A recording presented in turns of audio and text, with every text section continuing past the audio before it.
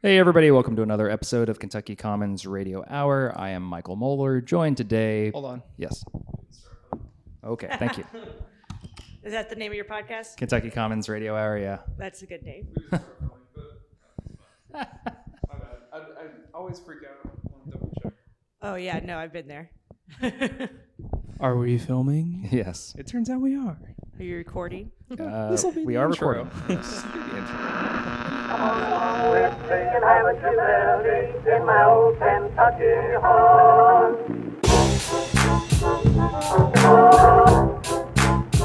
Kentucky.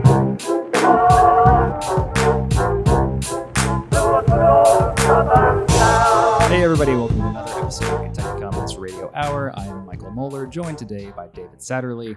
We are not in Louisville. John Renane is not with us.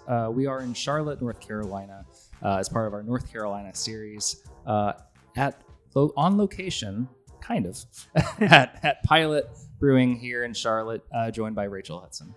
Hi, thanks for having me. Absolutely, Rachel. You are the co-owner and head brewer at Pilot. Yep. You opened in 2018. Yep. Can you tell us a little bit about yourself and how Yeah. that project got started? Yeah, sure.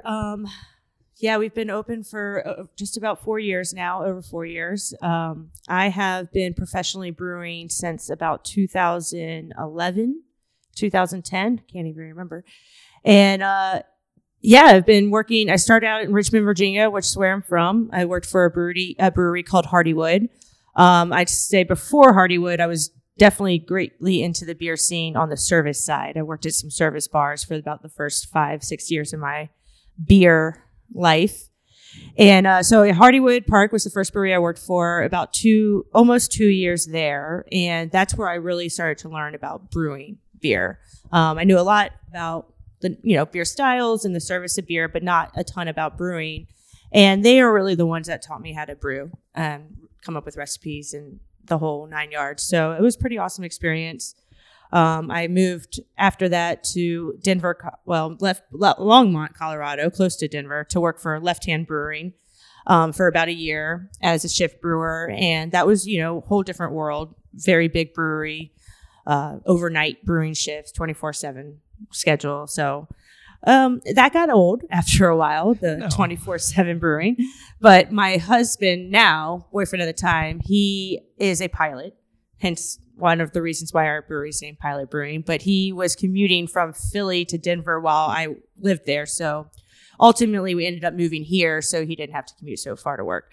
In which case I joined the Noda Brewing team when we moved here in about 2015 and worked there for a couple years. And we knew pretty quickly after we moved here that this is where we were going to stay and wanted to open a brewery. So we got to work on that pretty fairly soon. And, 2018, we opened up Pilot Brewing. And, it's a 3-barrel small nano brewery where we can just focus on making lots of different types of beer and having fun. And having come from a big brewery world, that was very enticing for me, was to have some fun and not make the same beer all the time and try to take over the distribution game, if you will. Yeah, which has kind of shifted a little bit over the course of your career here. And I'm sure you've seen a lot of that shift. So going from like a shift brewery to owning your own brewery, what was the drive to really I can do this, I'll do it by myself. I'll make my own recipes. I don't do that well working for other people. I've liked to make the rules and the plan. So that was a big drive for me. But also just, really wanting to do it for myself and creating this environment where it was just more fun. And because, not so monotonous. When you're working at these bigger breweries, there's a lot of work that just needs to get done. But at our place, we can really curve that and do more fun projects like guest brew days or different charity projects or collaborations with other breweries. So it just was just more of the drive to just not wanting to work for someone else and, have more fun with what we were doing. Over the course of a year, how many barrels of Left Hand Milk Stout do you think you made? I could make more beer at Left Hand in a day than I can in a year at our place. So, but that's the flexibility of it. And I mean, just transparently, like being a shift brewer, did you learn that much about beer? It's funny. You really got to take that upon yourself because you do learn what to do, right? You need to learn everything to be safe and how to do things correctly. But there's a whole understanding of the why that doesn't really happen in my experience. I mean, you pick up little things here and there, but I mean, you're hired to get this work done, and you don't always get the type of training that would be awesome to have. Mm-hmm.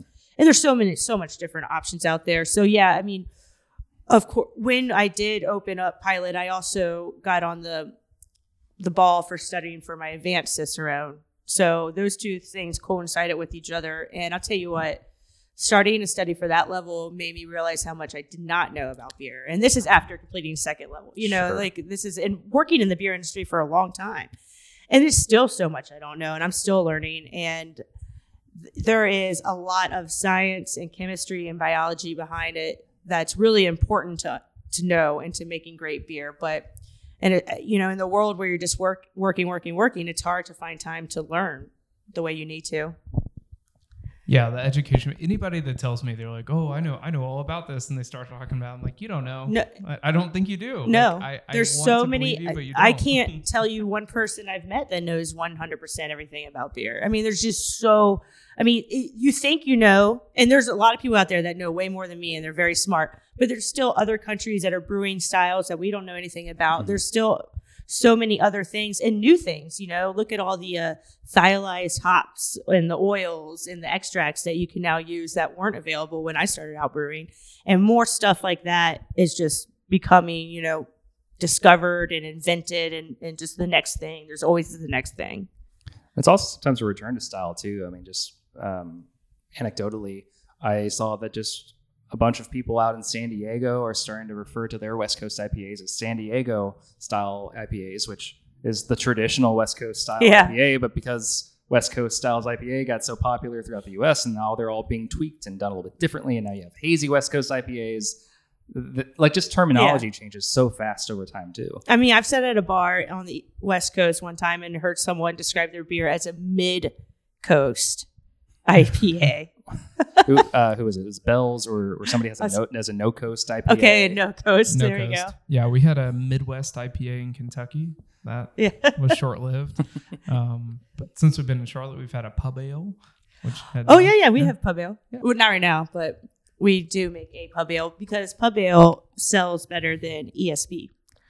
When you call it pub ale, it sells better than ESB. So pub ale is pretty much ESB. And I was going to get to this in a little bit, but you won 2 GABF Golds for that. And U.S. Open for the pub ale. Okay, gotcha. There's a lot of medals up there. It can be hard to keep track. Well, either way, congrats on winning for that style 2 years in a row. Yeah, thank you. Yeah, we did. That's our ESB.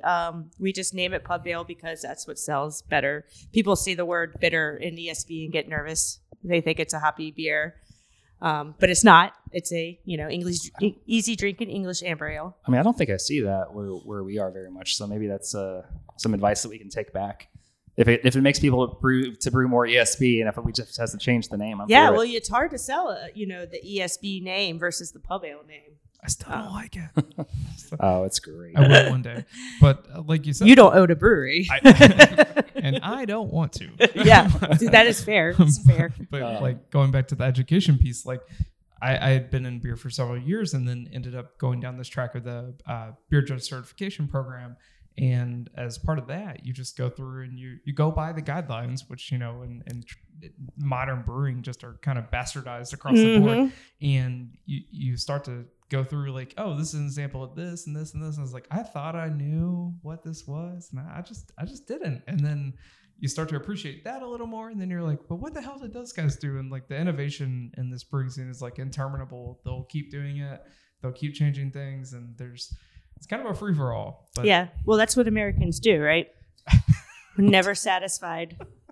Well said. And that's one of the reasons, we do a lot of brewing that within BJCP guidelines, we do like to enter competitions. So, we'd like to brew within style.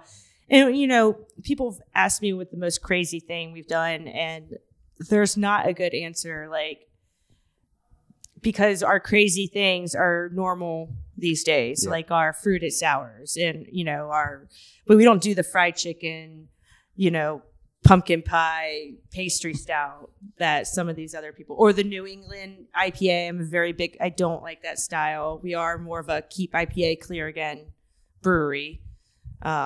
So that's what you'll find at Pilot Brewing. And one of the reasons we like to do that is because we like to enter competitions. And we have a clear IPA, right? Yeah, this is our West Coast IPA, our Island Hopper.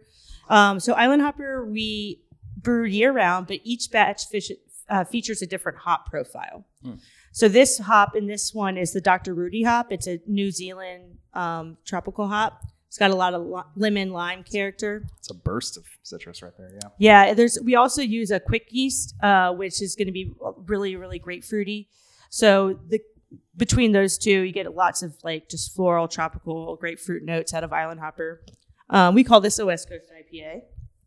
This is I would say this is not maybe as malty as Pliny would be, but this is our West Coast style. Again, help saying something when we say it's West Coast, people actually get really excited because we're not tricking them with the name of our IPA and our style, and they know what they're getting. So this one works out well for us, and it's been a real standout flagship for us. And people come to identify. Yeah, you definitely get that lemongrass and pineapple notes, and it's got the right bitterness in it. Using the Kvike yeast, do you ferment it a little hotter or? Yeah. Okay. Yeah, we'll knock out around 75, and we'll just we'll set the tank for 90, but it always gets up to about 84 top. So when we were in the tap room, I noticed good amount of cans in there. You have your own canning line in there. Mm-hmm. So you have a 3-barrel system. Was canning always something that you think that you thought you wanted to do? No, it was definitely out of COVID. We opened up with just beer on draft over the bar, a little bit of distribution, had a crowler machine. And then when COVID happened, like everyone else, we had to pivot. We actually had a fresh batch of Island Hopper ready to go the day that we closed our tap room. So we got our friends at Noda Brewing to can it for us. We took it over there in our kegs and we put it into their bright tank and they canned it up for us. And one of the local grocery stores ended up taking almost all of it for us in that's awesome. An effort to help us save our beer, because we were not used to having to switch and do all this distro. So we teamed up with a local candy line. That got to be a really big headache because, if we had a 15-barrel brew house, they would make sense. But we're so small, they have different minimums for, pricing. And we were never hitting that. So we were filling up 3 or 4 tanks at a time to can it all, to be able to, put it in our cooler to try to sell it all. Just for the next time, we had to fill up 4 tanks and empty them all at the same time. So we bought our canning line after, a couple months after that. And it's a single head Wild Goose Gosling line. We do 15 to 20 cases at a time. It's perfect for us. We can just hook it up. It's right there behind the bar, but it's hard to notice because it's underneath the tarp, but it's just smaller than this table that we're sitting at. It's this cool little thing we kind of roll around. So we did that, and we sell way more beer now because of it. I mean, I'm kicking myself. We should have done it when we opened, but. Yeah, the adaptability model of these breweries that faced COVID and being able to pivot on that extremely quickly was really the game changer for. Oh yeah. Making sure that your business survived that. And that's awesome that it speaks a lot to Noda and the Charlotte community to just be hey, we're gonna figure this out, guys. Let's go for it. Yeah, the Charlotte beer scene is very collaborative. We're very tight knit, more so than in Denver or Longmont or any of the places out there. In my experience, everyone that lives out there is a brewer, literally. So you just well, to that point, I mean, I believe everyone that works for you at Pilot also has a hand in brewing as well. Yeah, we did start out really strong with that model where we had everyone was full time and they did half bartending, half brewing. And we did that for about a couple years, and then we've kind of slowed it. Everyone still has their hand in a small batch and helping out and stuff like that. But we did start to kind of shift it where we do have one person who does full-time brewing now. And we have one person who does full-time bar with a little bit of brewing. And then we have some part-time people that do mostly bar, and then we get them back there at least twice a month to brew beer. Or then sometimes they help out with cleaning lines and stuff like that too. So everyone's like super involved in doing the back of the house stuff to at least some sort of level. And no one's very, blindsided when it comes to what's going on in the brewery. Yeah, and you're introducing that education, like you said, like coming from a big brewery and like they're getting hands-on experience. Like, oh, I know how to do that. Like I can crash this. Yeah, it's great to like they can like check gravities if I need them to, and I'm not there. Yeah. So well, and that, but they can also just speak to the beer a lot better too. Yes. If the customer's acting, you have a much better knowledge basis of somebody. Like you can do your best to prepare a bartender for what it is and taste them through something, but just knowing like, hey, yeah, I actually poured all that into the... Yeah, and doing the process and being there for the process is way different than just reading about it. And like having that knowledge or that understanding connect, it's a whole different world. So it is super important. And it was one of the things that really bugged me was going into other breweries before we opened. It's like, you would just ask them a simple, like, what size is your system back there? And I get if you're not a brewer and you're not in that world, but like nobody would know anything. And I was just like, you know what? No. We're going to be that education place. We're going to, and we get everyone through Cicerone, at least through the second level. We do beer education nights. We put them through training, off flavor training, off site training, whether it's, through White Labs or something like that. Nice. Wow. So we try to do whatever we can within our reason to get them knowledge because, they could all do a fine job probably without doing that, but it's just way more fun. And we just like to have fun. Well, yeah. and they, they're more invested in it too. Mm-hmm. And that second level of Cicerone is no easy task, really. I mean, anybody can kind of go out and take the course with the certified beer server. Hey, that was hard, man. It's a good introductory, but I mean, the second level, that takes some studying and some time. Yeah. And so I come from an IT background, and kind of one of the companies I worked at, they had this whole policy that like, hey, if you're going to be in management or above, you have to work in basically the tech support for 2 weeks. And I think that's a little anecdotally close to your model of like, hey, you can work in this position, but you're going to get your hands dirty and figure out a little bit about what's going on. And that's super cool. Yeah. So tell us a little bit about the spot that we're in. I mean, were there other neighborhoods that you wanted to maybe open a brewery in, and why did you ultimately choose this one? Well, so Charlotte is like, you got the city kind of in the middle, and then you have all these pocket neighborhoods like outside of the city. Mm-hmm.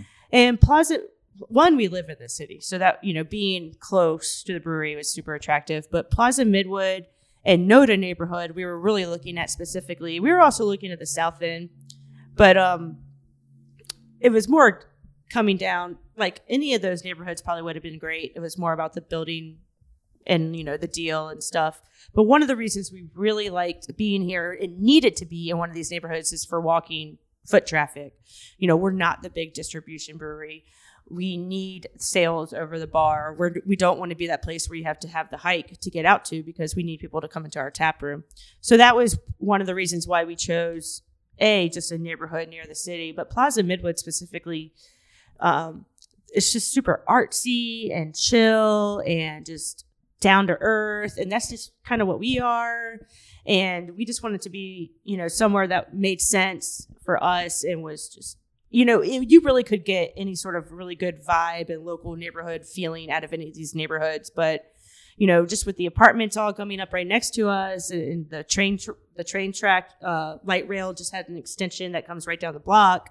We were kind of setting up for future is what we planned on with this location. Just more, it's already pretty walkable. It's hard to describe when you can't see it, but there's like 69 families that move here a day right now. The last time I checked, or that could be people, but it's crazy just with the explosion of who's moving here. And we just needed to really be sure we were in the middle of that. And we also wanted to be close to the airport. P and Pilot Brewing, I should mention that our name comes from our small batch, brewing program. Double entendre. Yeah, a lot of big breweries have pilot systems, so they do small batch and experiments on, and that's what's our niche. Also, my husband being a pilot. So being close to the brewery or close to the airport, all these pilots, they come for their overnight in Charlotte. They come check out their brewery. So we knew being able to capitalize on that was the smart move.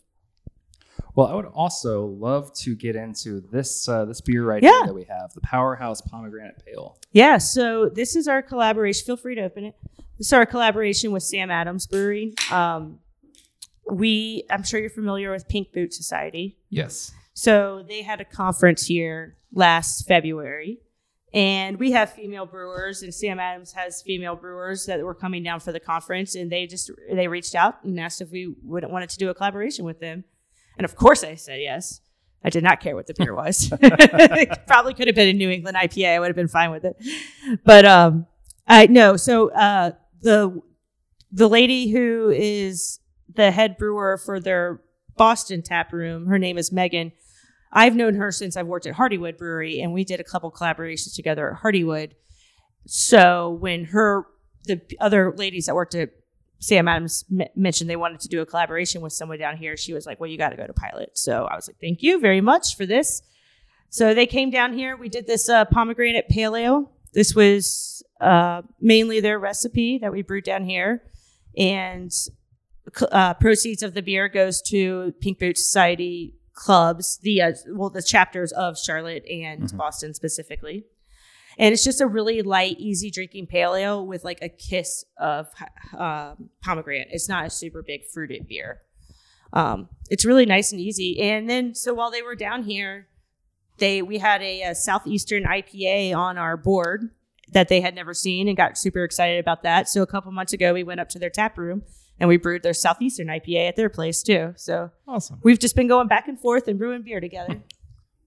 One of our own out of Kentucky, Kate Russell from Hopkinsville Brewing, actually won the contest for Brewing the American Dream with Sam Adams. Oh, yeah? So Cool. Another Pink Boots member Yeah. that we've done a little bit of work with, but she got to go up there and brew their recipe in collaboration with Hopkinsville, which is a tiny little town. I mean, Like, it's so small. Yeah. I can't emphasize that enough. Like, it is small. It's a small brewery, and they're killing it because they're also one of really, I mean, the next closest brewery isn't probably for another 45 minutes away, hour. So for them to have that experience to also just be able to go and brew on Sam Adams systems in Boston was incredible for them. Sam Adams, they're so cool. They're so nice. Like, you could be anyone. Be like, can I brew beer? They're like, yeah, come on in. Like, but to sit doon with you, this is the second woman-owned brewery that they've partnered with. I mean, that's something to say. there's a lot of females that work there, you know, so Yeah. it makes sense. We all know each other and just keep hanging out, brew it together. Well, this beer, by the way, it's very nice. Just touch of fruit, like you said, touch of pomegranate. Yeah, it's not much at all. It's perfect. This also uses the quick yeast. The whole reason Island Hopper uses the quick yeast is because we used it for this one. And I just loved it so much. So, yeah, it was a fun beer to brew. That's I think the juxtaposition between a 3-barrel brewery and Sam Adams doing a beer together is really neat. Yeah, especially a Southeastern IPA that they did, like being a New England brewery. It's like, yes. Because Southeastern IPA really is we'll go ahead and talk about it since we're talking about it. But it's our little FU to the New England IPA. It's supposed to be clear, low bitterness, high hop flavor, high hop aroma, but more on the clear side. So they do use the use of corn or grits or rice to the style. That's the defining mark of the style. It's kind of a style that the head brewer of Noda made up, and like right when I was leaving.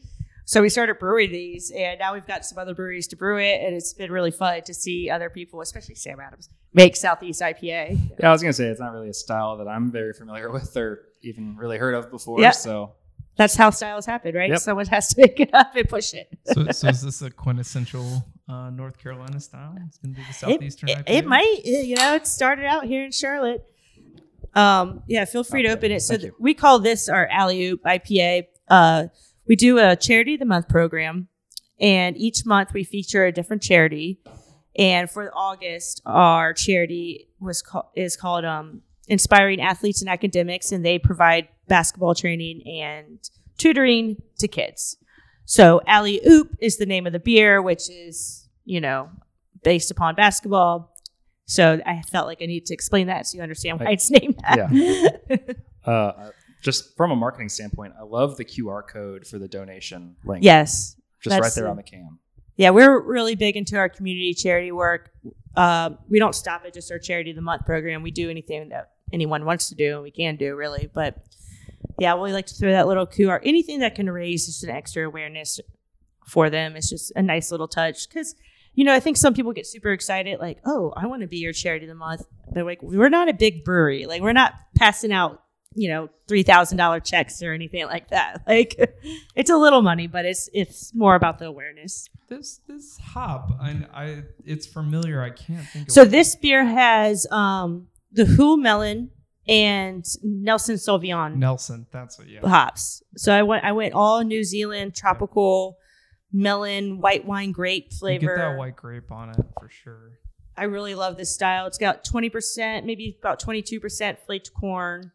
A little bit of Munich, a little bit of, the base malt. That's about it. My philosophy with beer is just like the simpler the recipe is normally always the better recipe. Mm-hmm. Go ahead. I was just going to ask, like, do you, being a smaller brewery, like what challenges do you run into specifically at that scale? I mean, obviously if something goes wrong, the dump isn't that bad, but. Sure. I mean, I definitely wear more hats probably than a bigger brewery owner would. Sometimes I need to cover the bar or, I got to do whatever I need to do to make the brewery operate. Luckily, I can work every single part of the brewery and don't have to rely on anyone else, which was very crucial during COVID. We get really, we have such a good working environment. And I go extra lengths to make sure that everyone is very happy that works there. Not that that's an issue, but like it prevents a lot of headache. We do a really good job of taking care of our people, and they do a really good job of taking care of our brewery. But the same issues that maybe everyone has. More money, more problems, sure. kind of thing. Yeah, and like for the most part, I say we're pretty blessed. Like we don't have. We could always be making more money. We could always pay back our debt faster. We could always do this and that. But we have it pretty good. We get to do a lot of fun things. So, I say the biggest issue we have is just not enough people, enough time to like really, like I could probably double my production if I had extra pair of hands back there, and I didn't have to be back there, so I could do something else. Stuff like that. That's probably my biggest headache is. I wish I had maybe like one more full-time person. That's probably my biggest part because we have low turnover, which is awesome. We also put a lot of people training and money into our people, so it's really good that we have low turnover. But I feel pretty lucky, Yeah, and there's something that's really special about a true small batch, and just it's here, it's now, might not be here next week. So we do a new beer every Friday. We're able to do that because we have like some really small. You saw the big system, but we also have like a half barrel system back there with half barrel fermenters. Oh wow! Yeah, that is a pilot batch. It is a true pilot brewery. We have 4 6-barrel fermenters for our big system and 4 half barrel fermenters for our small system. Oh my goodness! So it allows a lot of people to be able to brew, and that's the best thing too. Is like they can really take their own recipe and try it, and we don't have to dedicate 6 barrels of it. To sell. Just the same amount of time. Yeah, just same amount of time. Well, one thing that we always like to ask people when we're on the road and traveling is, are you aware of the Kentucky Common beer style? Oh, yeah. Oh, yeah? Have you ever made one? Gosh, have you ever drank one? Yeah, I've definitely drank them. I mean, I'm studying for Cicerone. All right. I've anything in that BJCP list I have definitely had. It's funny because I had that conversation with someone like a month ago, how we haven't brewed one. Just not that exciting, for me. I could be like the last person who cares. I'm like, all right, I just need to get this. I make sure we have some IPAs, we have our light beer, we have our Pilsner, and then I got to make sure we have all those again because they all ran out. So, but luckily having everyone brew, like we've had some styles come out of there that I don't want to brew that. It sounds boring. And then we win a medal for it. So I'm like, thank you for brewing that small beer because it was on point and it won us a medal.